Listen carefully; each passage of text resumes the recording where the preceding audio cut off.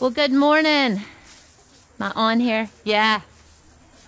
Good morning, Lake Forest Davidson. I'm Holly Worsley, and if I haven't had a chance to meet you yet, I would love to.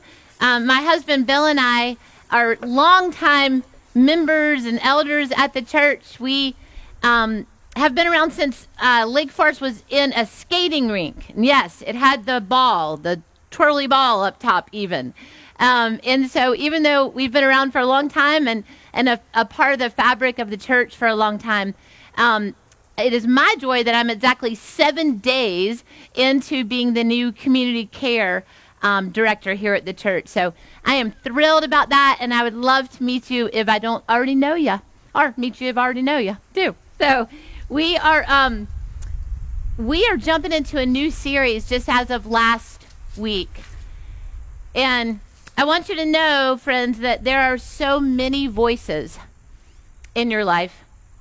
So many voices in your life. Voices that you're aware of, voices that you're not aware of, voices in our culture that have become, we've gotten so used to that we don't even see anymore. Is my mic on? I see people signaling to me. Yes, okay. Got it. You know, I was telling people earlier that I've preached in a elementary school, and I've preached in an auditorium. I've even preached pregnant, which not a lot of people can say, but I've never preached in a field. It's a little more challenging than it looks. Okay, hold the notes. Got it. A lot of voices in our life, voices that we're aware of that we aren't, voices from our past, our present, voices that we invited in, voices we did not invite in. Wounded people speaking words over us that still resonate in our souls and our hearts. Demands and expectations that we place on ourselves, so our own voices raging around in our minds and our hearts. And God says, in the verse that we're going to read together, God says, over all of those voices, hear mine the loudest. Hear mine as being true.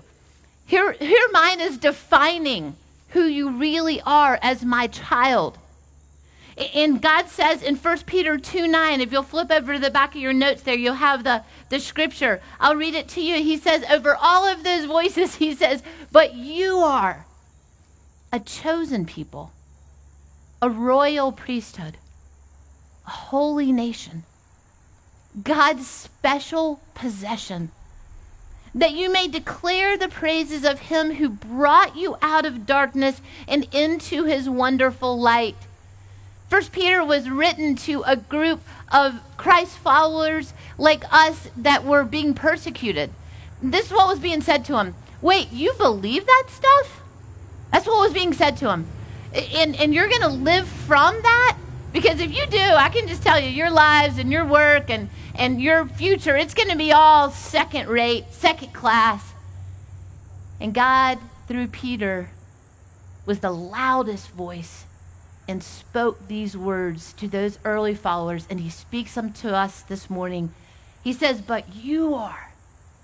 Hear my voice the loudest, my child. You are a chosen people, a royal priesthood, a holy nation, God's special possession, that you may declare the praises of him who has called you out of darkness and into his wonderful light.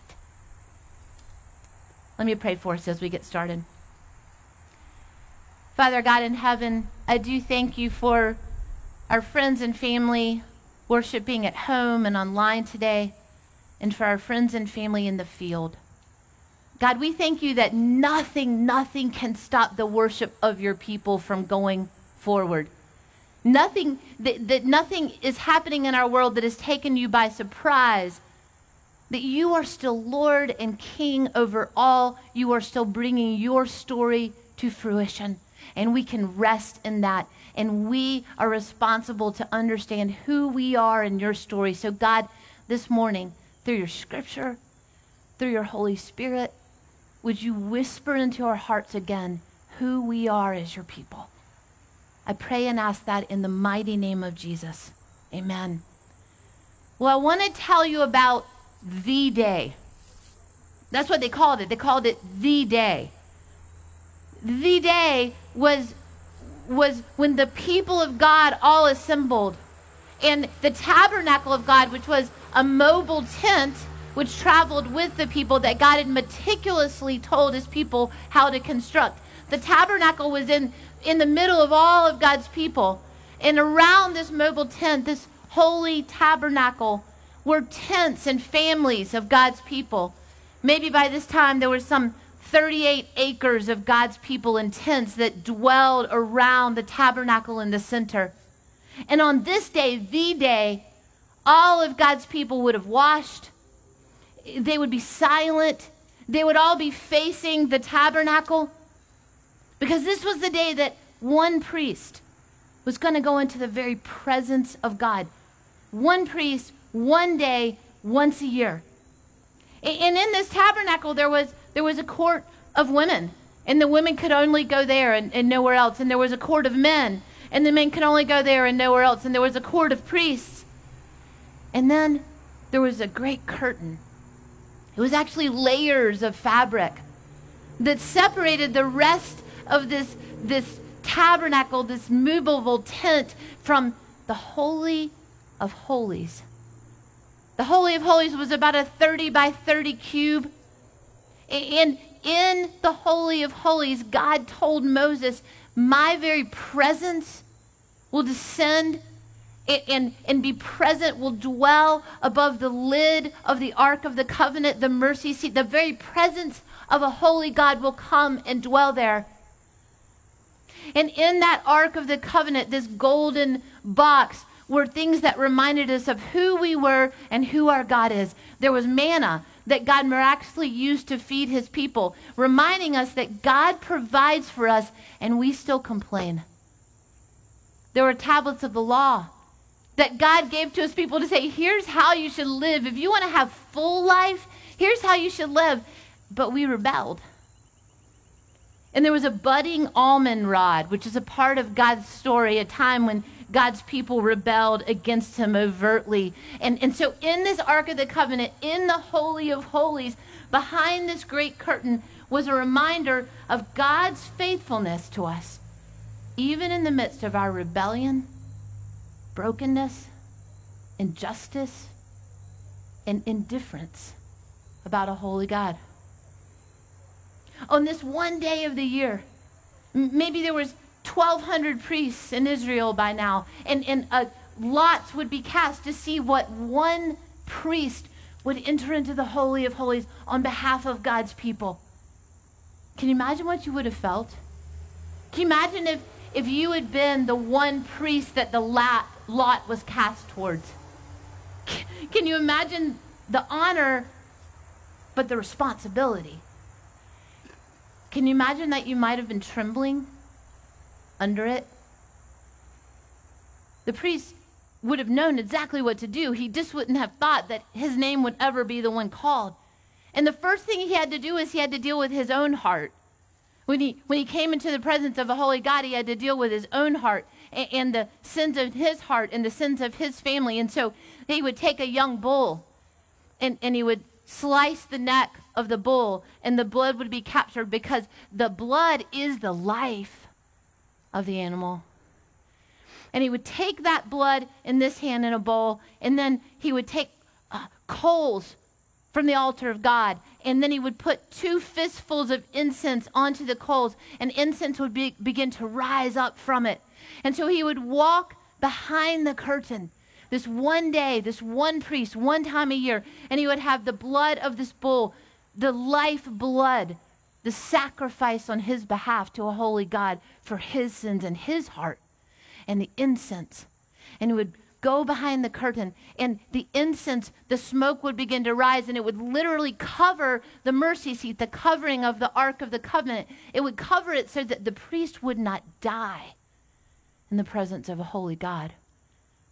And the incense would rise up like a physical reminder that the priests carrying the prayers of the people to a holy God were rising up to a holy God. That was his job. And he would take the blood of this bull and he would sprinkle it on the Ark of the Covenant to atone for, which meant to cover over his brokenness. Just cover it over with his sacrifice. But then he would come back out, and he would get 2 goats. And they would cast lots over the goats, and one goat would be slaughtered. And that slaughtering was for the sins of all of God's people, for us. And that blood would be carried in to the Holy of Holies.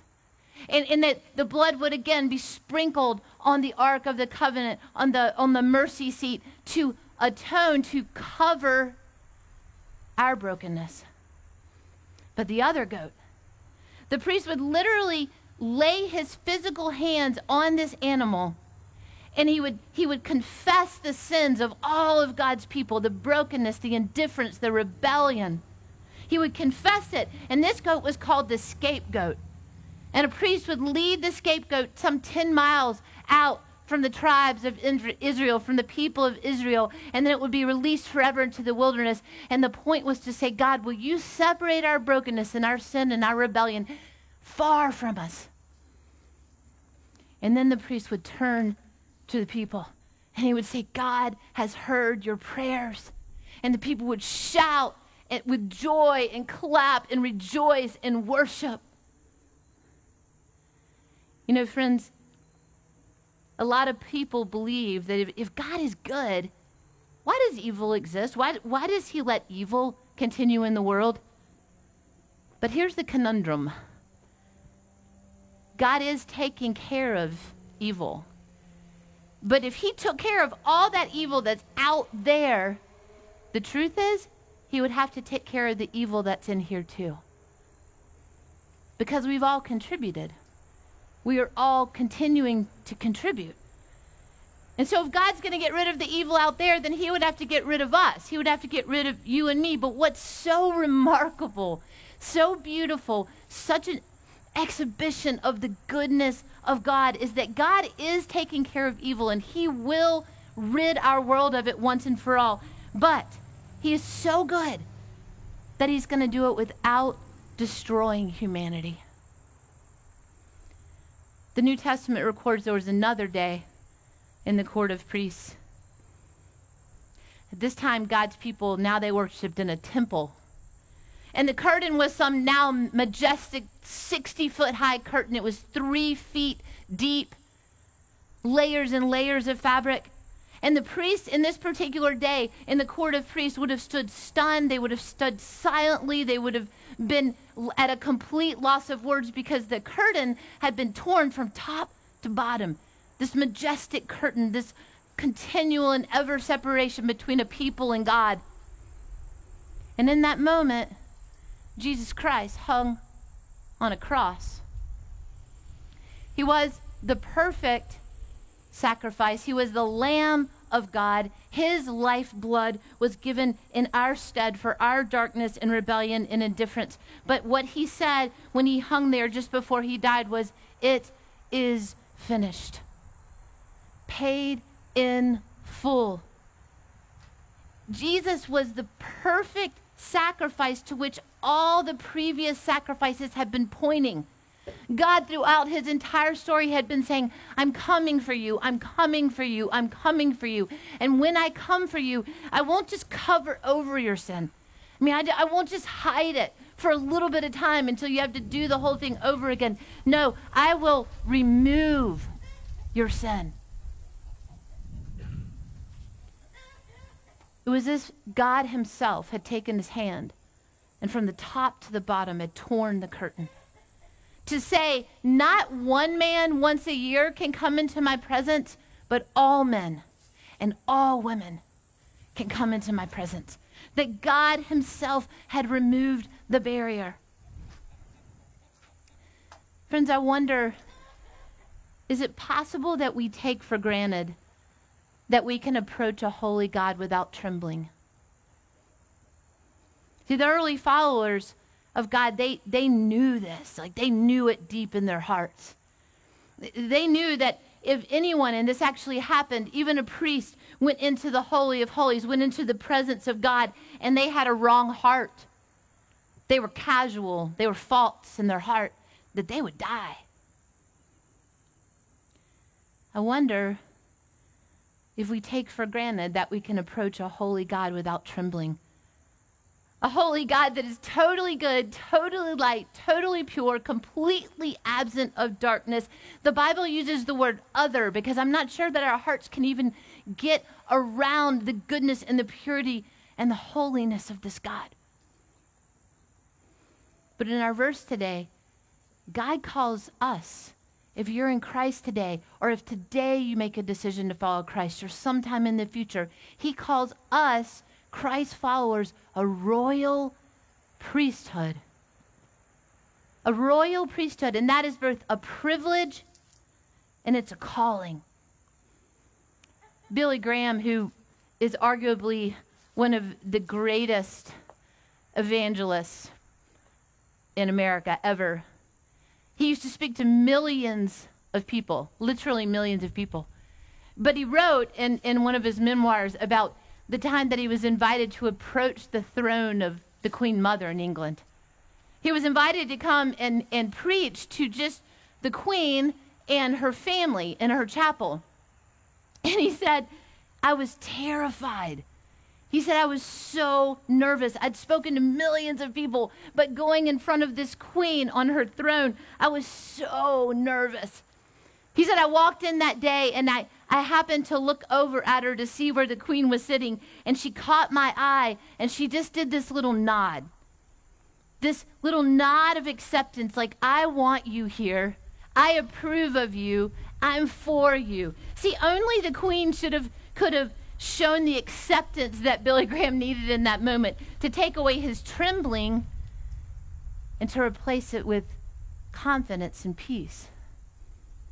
In the same way, Jesus, the one true King, the King of Kings that sits on the throne, he is the only one that could have shown acceptance that we needed.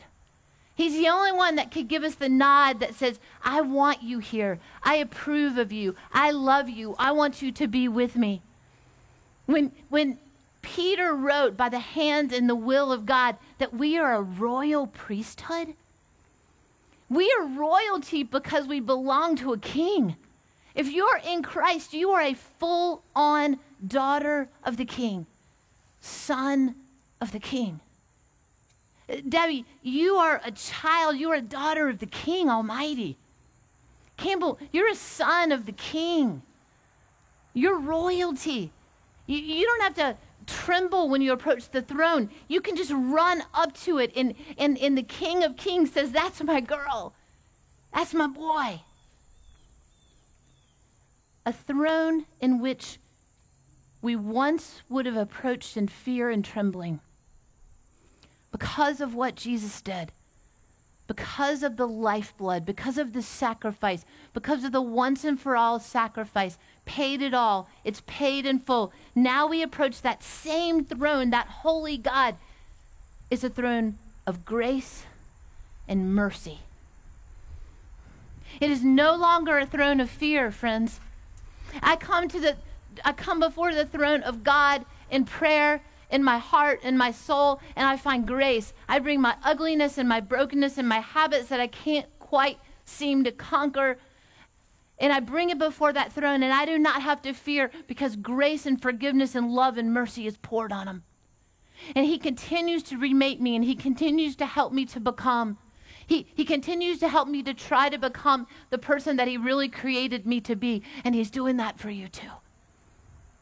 We do not receive at that throne of a holy God what we deserve. We receive mercy that we did not deserve. Friends, what is our response as royalty, as sons and daughters of the King to that? To a throne that's been changed from fear to grace and mercy. What is our response? We are to declare his praises. Psalm 99:3 says this, let them praise your great and awesome name. He is holy. It's worship, it's thanksgiving, it's putting in our hearts again right perspective of who we are and who he is. What we deserved, what he has given, who he has declared that we are. It's worship. It pours out of us that we might declare the praises of him who has done this. Dallas Willard says that there's a problem with a lot of Christians today. That they've become Christians and they've found it. They have this gift. And then they stop seeking. But seeking is the way that we're to live every day of our entire life. We never, ever get beyond seeking. Seeking has a lot of dimensions, but here's one of them. God wants to be wanted. God wants to be sought after. He wants his children to want him and to seek him. Let them praise your great and awesome name. He is holy. So yes, being royalty is a privilege. It's a privilege, but being a royal priesthood carries with it a responsibility. See, remember the priest literally entered into the presence of God with the prayers of the people. That was the priest's job. He was a mediator. He was to take the prayers and the needs and the brokenness and the hopes and the dreams of the people into the presence of God and lift them up to a holy God. That was his role. And so when God says to us, you are a royal priesthood, well, that's a great responsibility, because what is God doing about the poor? What's he doing about those that are unseen? What's he doing about the lonely? What's he doing about the brokenness? What's he doing about the great needs that are unmet in our world? He's doing you. You're the plan. You're the priesthood. You are God's movement to eradicate evil in this world. And the great power that you have is that you can approach the holy throne of a mighty, set-apart God without fear and trembling, but knowing that you're wanted, that you have the nod of approval, that he loves you to seek him, and come before that throne, the prayers of the people. The sick, the hurting, the lost, the lonely. We are the plan. Friends, hear the voice of a holy God say to you today, let all the other voices fade away. They're not all unimportant, but they are in light of the one true voice. You are a royal priesthood. If you are in Christ, you are a full-on daughter of a king. You are a full-on daughter and son of a holy God. You are royalty, and you approach the throne of God knowing that he longs for you to be there. But that carries great responsibility, because you are his plan for a hurt and broken world. So we are actually together going to end our time by exercising our right together as a royal priesthood. I'm going to lead us in a guided prayer. We're going to exercise our right together as a royal priesthood. So I'm just going to lead us through some things that we will together as the people of God pray over. And then we're going to praise him in between each of these periods of prayer. So if you'll just bow your head at home, if you'll join me, and we're going to exercise our right as a royal priesthood. Father God, we come before you just as that priest would have so many years ago now, and confess that we have to deal with our own brokenness and our own sin and our own indifference first. So God, we begin our time of prayer as the people of God, and we just silently now confess our hearts to you, Lord. We come in repentance.